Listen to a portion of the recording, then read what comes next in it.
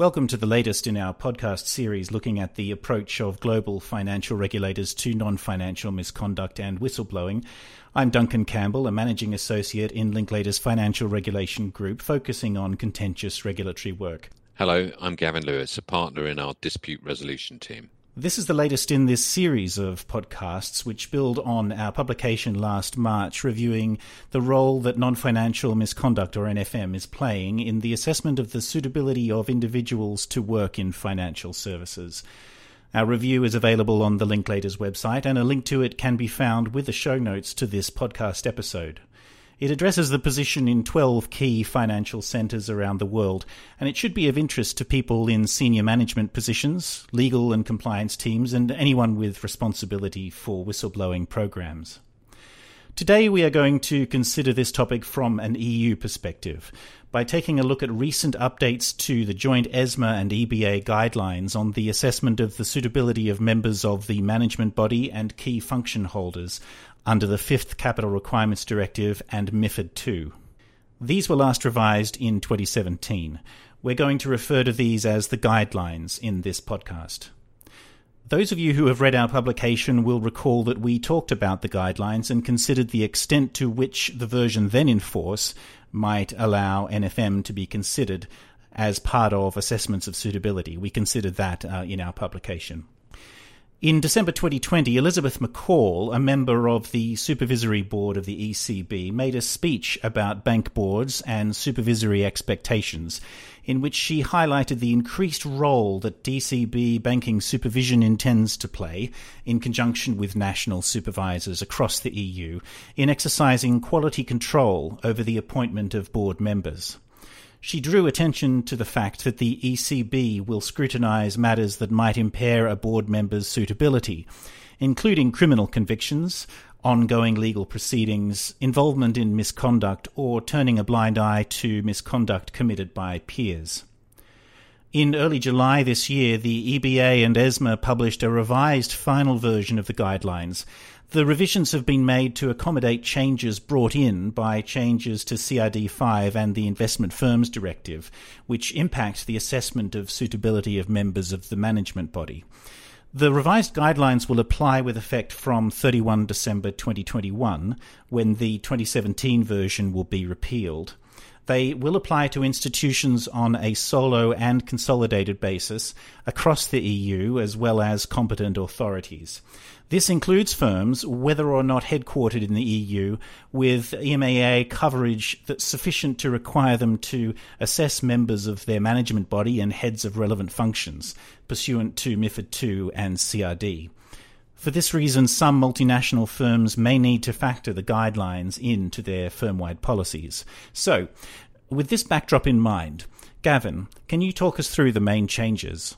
The guidelines provide for closer scrutiny of the individual accountability of board members. They also clarify when and how the emergence of new material facts might result in the ECB reassessing bank directors' suitability. This latest version of the guidelines say for the first time that assessing the knowledge, experience and skill requirements of board members should now include consideration of their ability to identify, manage and mitigate the risk that firms facilitate money laundering and financing of terrorism.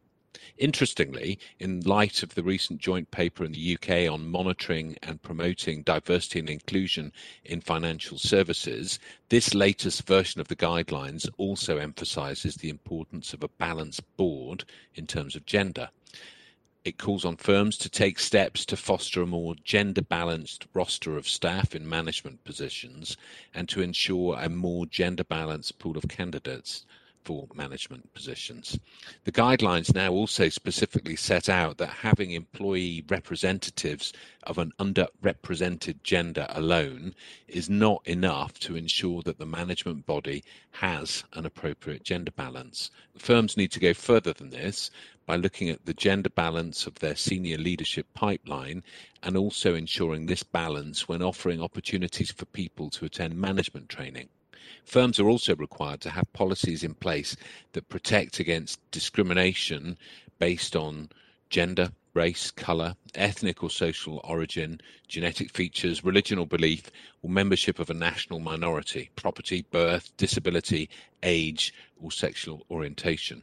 In the context of this podcast series looking at the role of NFM in assessing the competence of individuals working in financial services, given the comments by Elizabeth McCall we mentioned at the start of this podcast, do the revised guidelines mention NFM specifically? No, not specifically. You'll recall in our report that we concluded that, broadly speaking, when assessing individual suitability, national, and in this case supranational financial regulators tended to focus on financial misconduct and criminal convictions, which could include convictions for non-financial misconduct, but tended to focus on dishonesty offences for obvious reasons.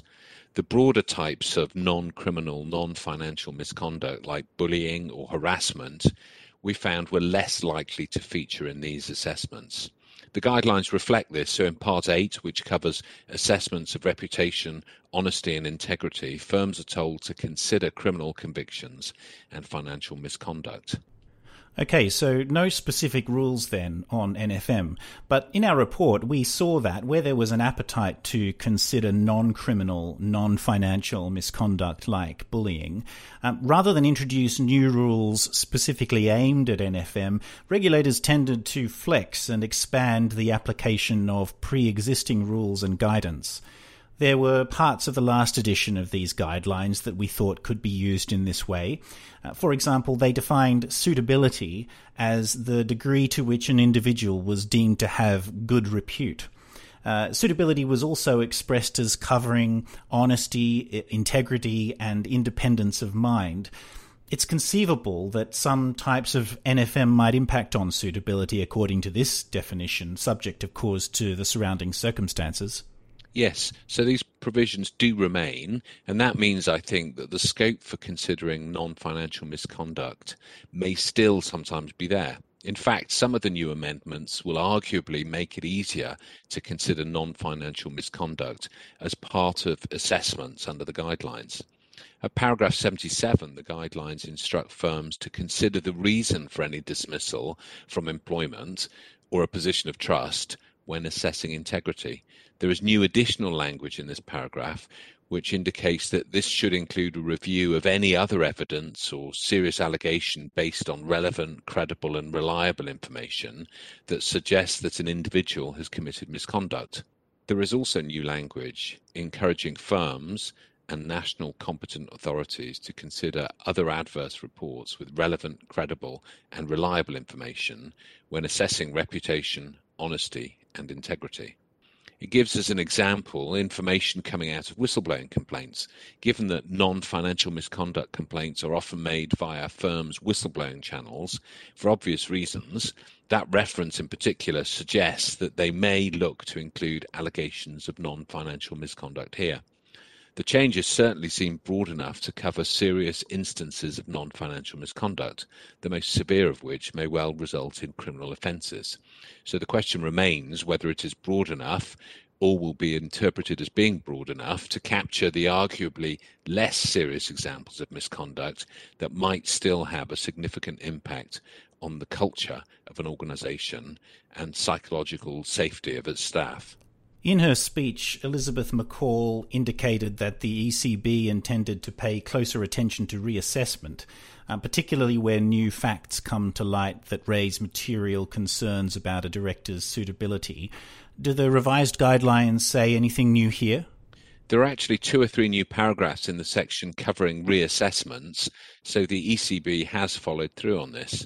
These remind firms and national competent authorities to consider the credibility and reliability of any allegation that triggers a reassessment.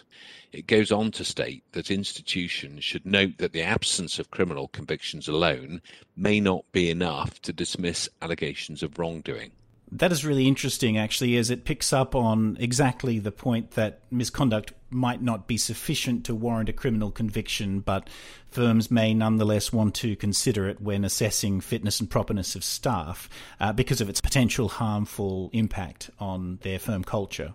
Again, it does seem to be giving firms scope to work these considerations into suitability assessments. It isn't clear, however, that this was the intention, which means that there is scope for this new language to be interpreted differently, both by different national competent authorities and between firms. This can cause problems where individuals move between firms and conduct that might, under the revised guidelines, be considered relevant by one firm is disregarded by another, or vice versa.